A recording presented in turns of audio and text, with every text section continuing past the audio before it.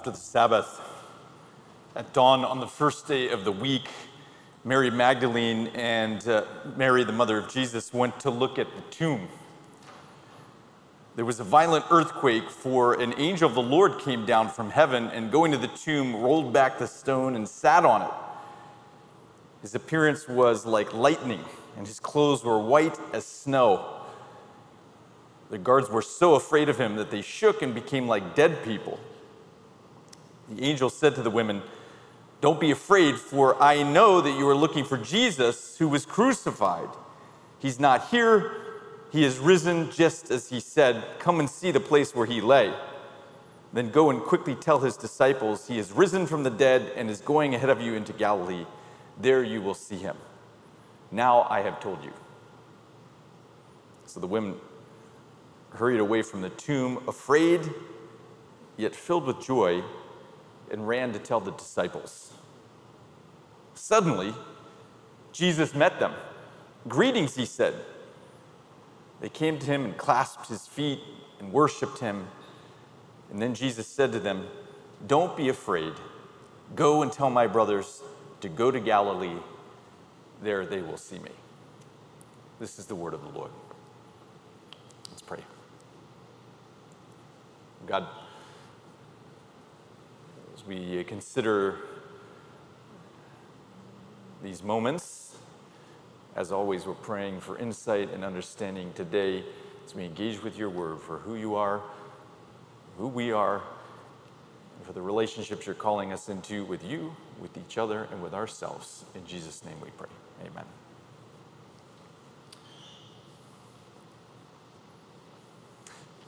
Well, as you know by now, it's the Resurrection Sabbath. We gathered together in Central Park last week. Some of you at 7 a.m., a few of you at 7 a.m. We went to breakfast together, and then we all gathered together at noon at the Nürnberg band shell. Unfortunately, Zoomers, it was only in person, so we might have to think about that going forward to see how we can include you in that moment. But it was a great time gathering together.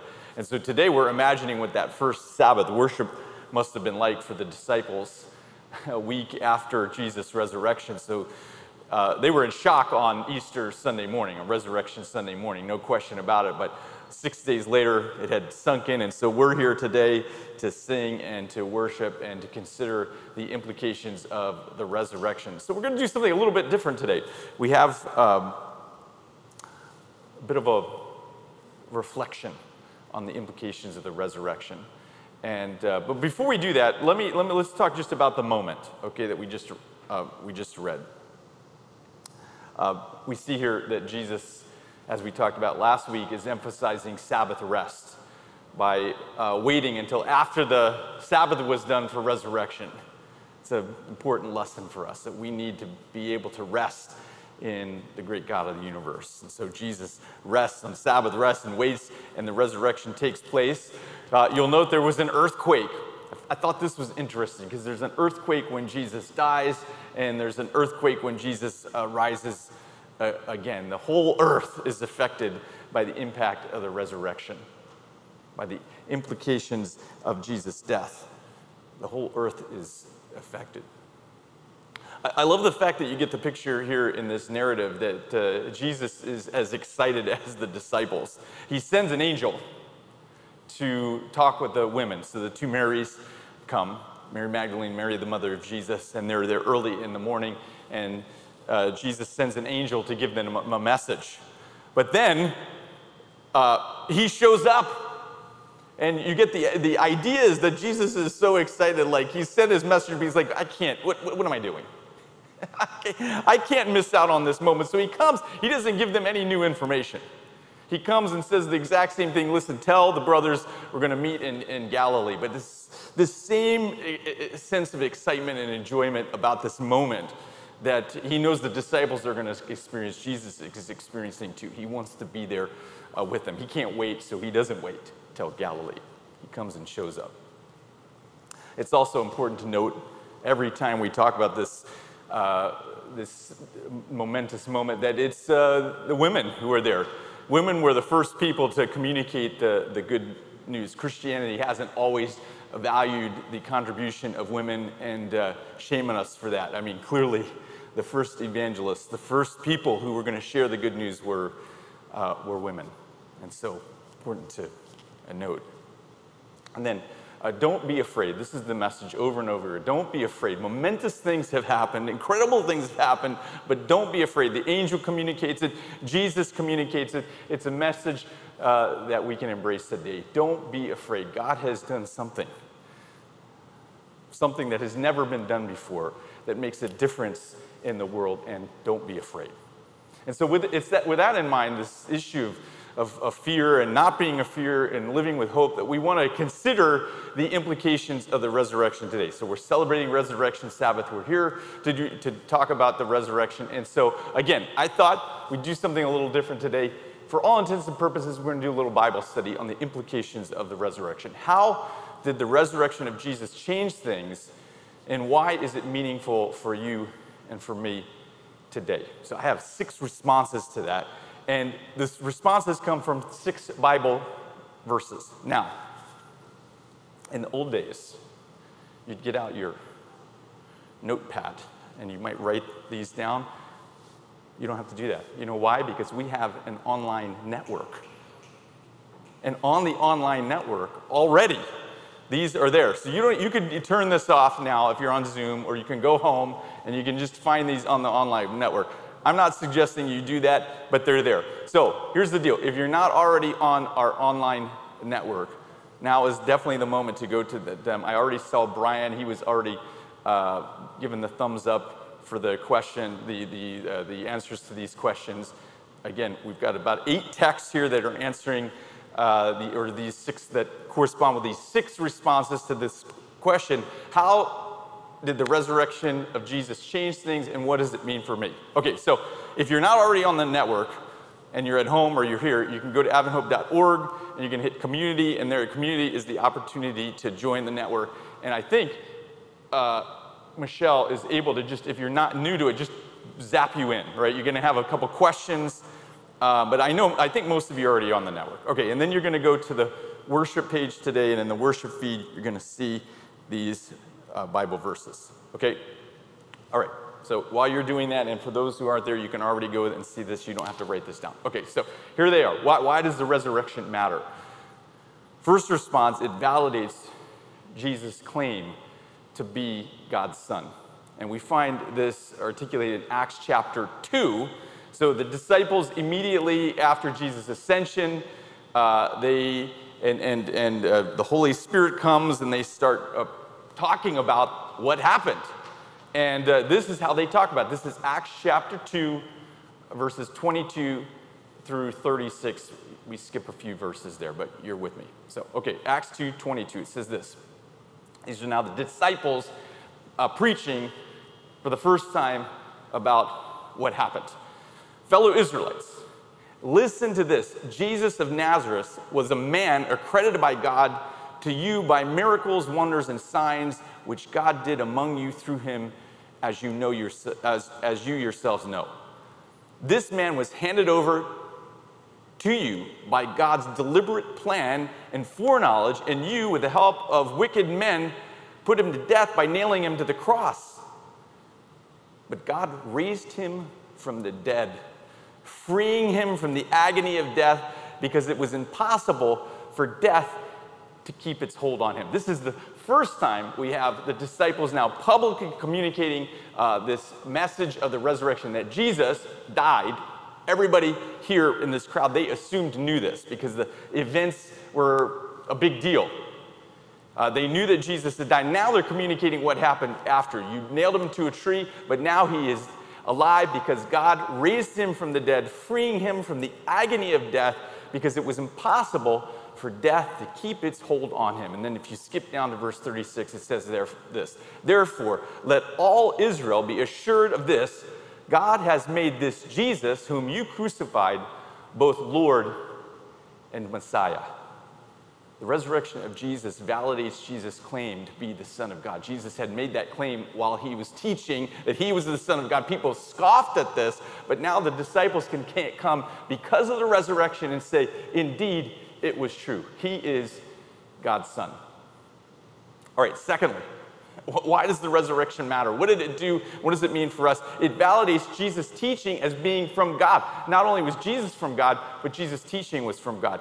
In Matthew chapter 12, Jesus spoke this about the resurrection that was to come. This is Matthew chapter 12, verse 38. Again, all these passages are in the online portal under the worship feed. Okay, so you can find them there. Matthew chapter 12, verse 38, it says, then some of the Pharisees and teachers of law said to Jesus, "Teacher, we want to see a sign from you." And Jesus answered, "A wicked and adulterous generation asks for a sign, but none will be given except the sign of the prophet Jonah." So now Jesus is referencing back to one of the ancient prophets of old, Jonah. And he said, "No sign is going to be given to you except the sign of the prophet Jonah. For as Jonah was 3 days and 3 nights in the belly of a huge fish, so the Son of Man," he's talking about himself, "so the Son of Man will be 3 days and 3 nights in the heart of the earth." So Jesus is saying, look, his death and resurrection is going to be evidence that his teaching is from God. Okay, so that's the second implication of the resurrection. It validates that Jesus' teaching, not just Jesus himself, but Jesus' teaching was from God. 3 days and 3 nights he's going to be in the belly of the earth, and then the resurrection is going to take place. Are we good? Everybody good? Okay. Thirdly, the resurrection stands as evidence of Jesus' victory over death and the grave. This is articulated with 2 passages. The first is a Pauline passage found in 1 Corinthians. That's from the Apostle Paul, 1 Corinthians chapter 15. And the second passage comes from the book of Revelation, the book that reveals the Lord Jesus. Okay, so Revelation, let's start with 1 Corinthians. 1 Corinthians chapter 15, starting with verse 54. It says this: "When the perishable has been clothed with imperishable, and the mortal with immortality, then the saying that is written will come true: death has been swallowed up in victory. Where, O death, is your victory? Where, O death, is your sting?"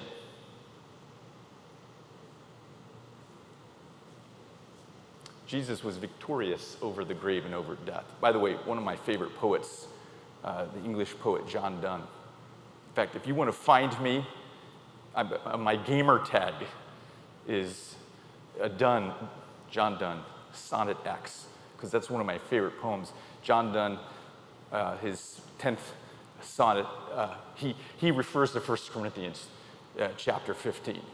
Death, you shall die, John Donne says. He's referencing this idea. The resurrection validates that Jesus has overcome death and the grave. In Revelation chapter 1, it says it like this. This is Revelation chapter 1, verse 17. This is now another apostle, another follower of Jesus, another student of Jesus. And he is in vision in Revelation.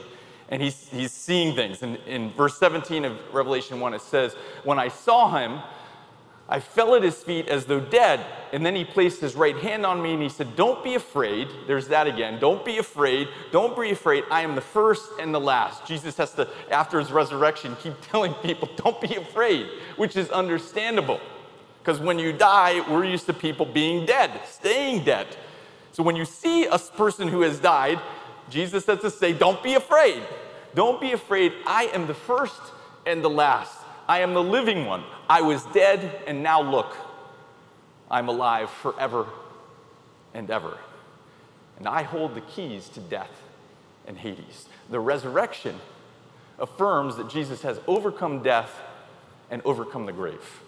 This is great news for anyone who has experienced death, whether death of a loved one or the death of a family member, a friend, or if you're facing your own impending death.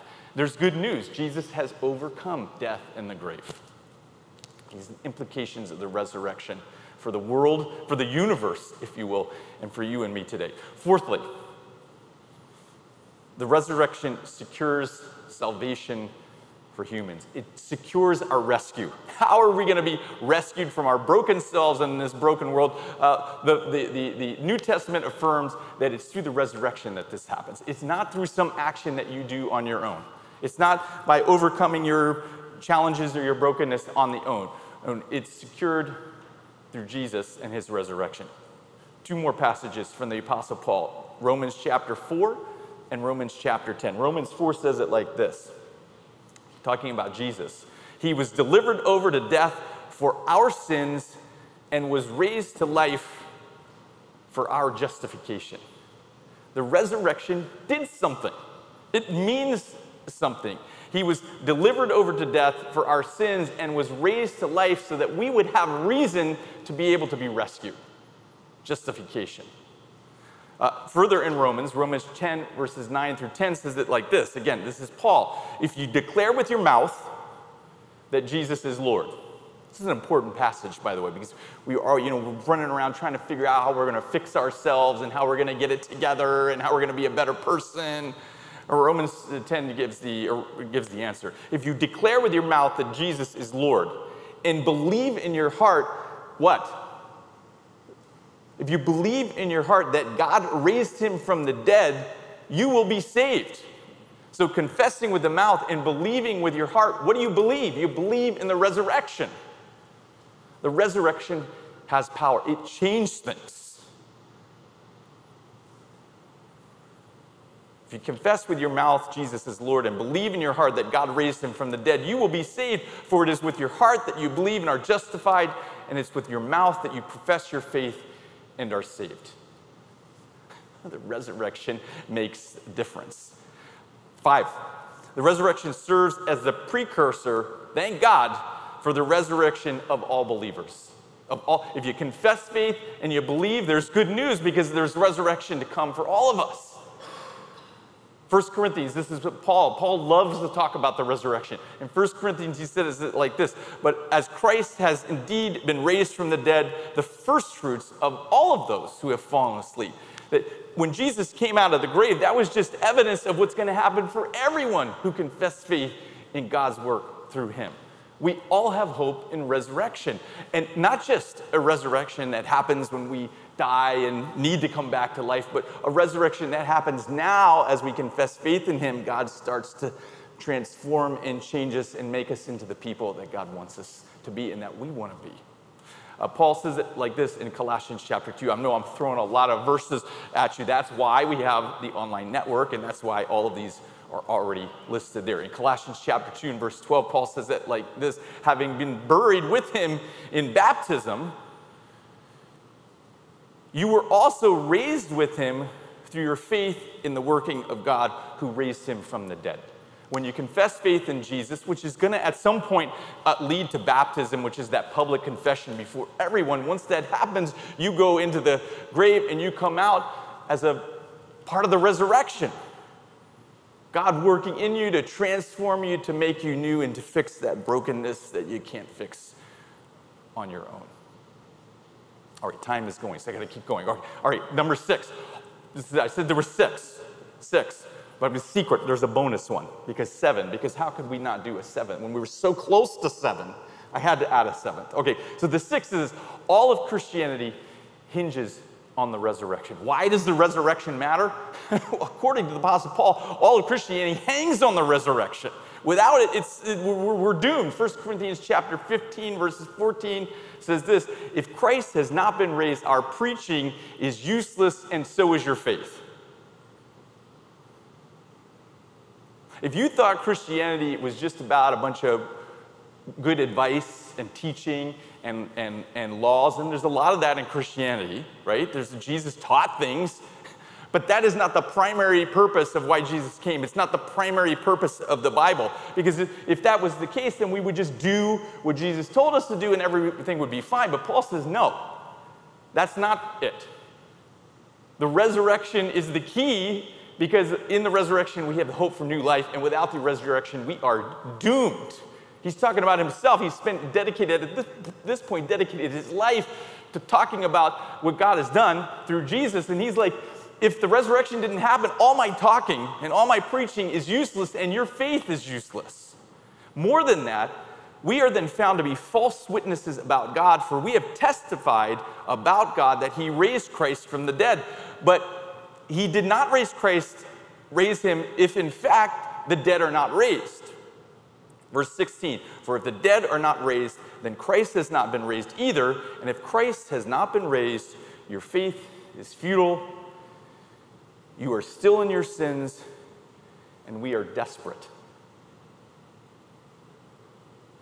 Then those also who have fallen asleep in Christ are lost. If only for this life we have hope in Christ, we are people to be most pitied. Paul is saying the resurrection means something because without the resurrection, we just have teaching. And without teaching, we only have ourselves to get ourselves together. And with that, we are doomed. We are pathetic, and we are not going to achieve what we're hoping to achieve. The resurrection changed things. God is now able to rescue us from ourselves. All right, I said there was a bonus. Here's the bonus. The resurrection proves that God's ability to overcome injustice with justice. Jesus was unjustly killed. He didn't do anything wrong. He was unjustly killed, but God was able to take injustice and bring good out of it and make justice from injustice. And so if you're alive in this world and you see injustice around you, which we all do because the world is full of injustice, the resurrection gives us hope that God can take a world that is broken and unjust and bring justice from it.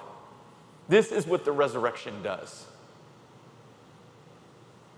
And so it is right that we would come together 6 days after we celebrated Jesus coming out of the tomb and recognize and acknowledge that the resurrection is everything for us.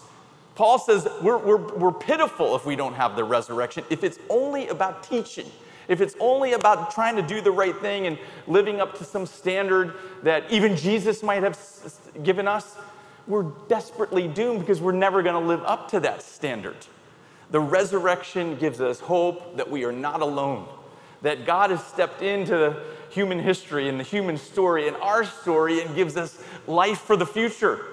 We're not on our own. We're not reliant on just living up to some teaching that's been given to us. You know, every religion in human history has some moral teaching about how you're supposed to live. Every religion has that. If that's all Christianity is about, is living up to some moral code, whatever it be, with all the specifics about what day to worship and what to eat and not eat and how to wear and how to dress and how to do what, if that's it, we are doomed. There's a reason the resurrection is the hope for humanity. God stepped into our story and says, I'm doing it. The things that you can't do, we can't resurrect ourselves. God has done it. And the promise is that as we confess faith with our mouth and believe in our hearts that Jesus was raised from the dead, we have hope for a new future. John 14, Jesus said these words, I am the way, the truth, and the life. He didn't say the Bible is the way, the truth, and the life, or the 10 Commandments is the way, or the truth, or the life, or the church that you go to is the way, or the truth, and the life. He said, our belief, our faith is rooted not in a set of moral outlines and code. Our belief is rooted in a person. The Lord Jesus died. He rested over parts of 3 days in the grave, and on that first day of the week, he came out of the grave. It's this in which our hope lies. And so exercising our choice to believe. God is a God of consent. He's not going to force us to believe this. So exercising our choice, that's why Jesus says if you confess with your mouth and believe with your heart, there's the consent. If we confess with our mouth and believe with your heart, you will be saved. And the resurrection makes it the difference. It's the why that can happen. If the resurrection doesn't happen, we're reliant on our own selves for fixing ourselves, and we are desperately doomed. And so the resurrection of Jesus reminds us of a bunch of things, but 3 things in particular. God is not far off and removed. That's been one of the critiques throughout human history is that, God or the gods is far off and removed and doesn't really care about the doings of humans. It's why this world is a mess. God doesn't care. He created us and left us on our own. The resurrection of Jesus reminds us that that is not the case. God is not far off and removed. He is intimately involved in the human story. The resurrection of Jesus reminds us that you cannot fix your brokenness on your own. You cannot. In fact, you will never fix your brokenness on your own. Without the resurrection, we are desperately, desperately pitiful because we keep trying and not achieving. And finally, the resurrection reminds us that you are inherently valuable. The Creator God created our ancestors because he loves us as his kids. And he's longing for each of us to come and confess faith in him so that we can call ourselves part of the family again. We are inherently valuable. God so loved the world. Not the dirt of the world. I mean, she loves that too because he made that. When he's talking about the world, he's talking about humans. He's talking about us. God loved the world so much that he sent his one and only Son so that whoever believes in him won't die forever, but will live forever. On this resurrection Sabbath, as we're remembering and imagining what the disciples experienced on that first Sabbath as they came to worship together, probably in a little room or a little cave, just like they worshiped together a few weeks before, we can imagine the excitement that we had. May we have that excitement too. The resurrection means something for this broken world, and this resurrection means something for you today. And so, on this resurrection Sabbath, may you experience God's resurrection power in your life today. Amen.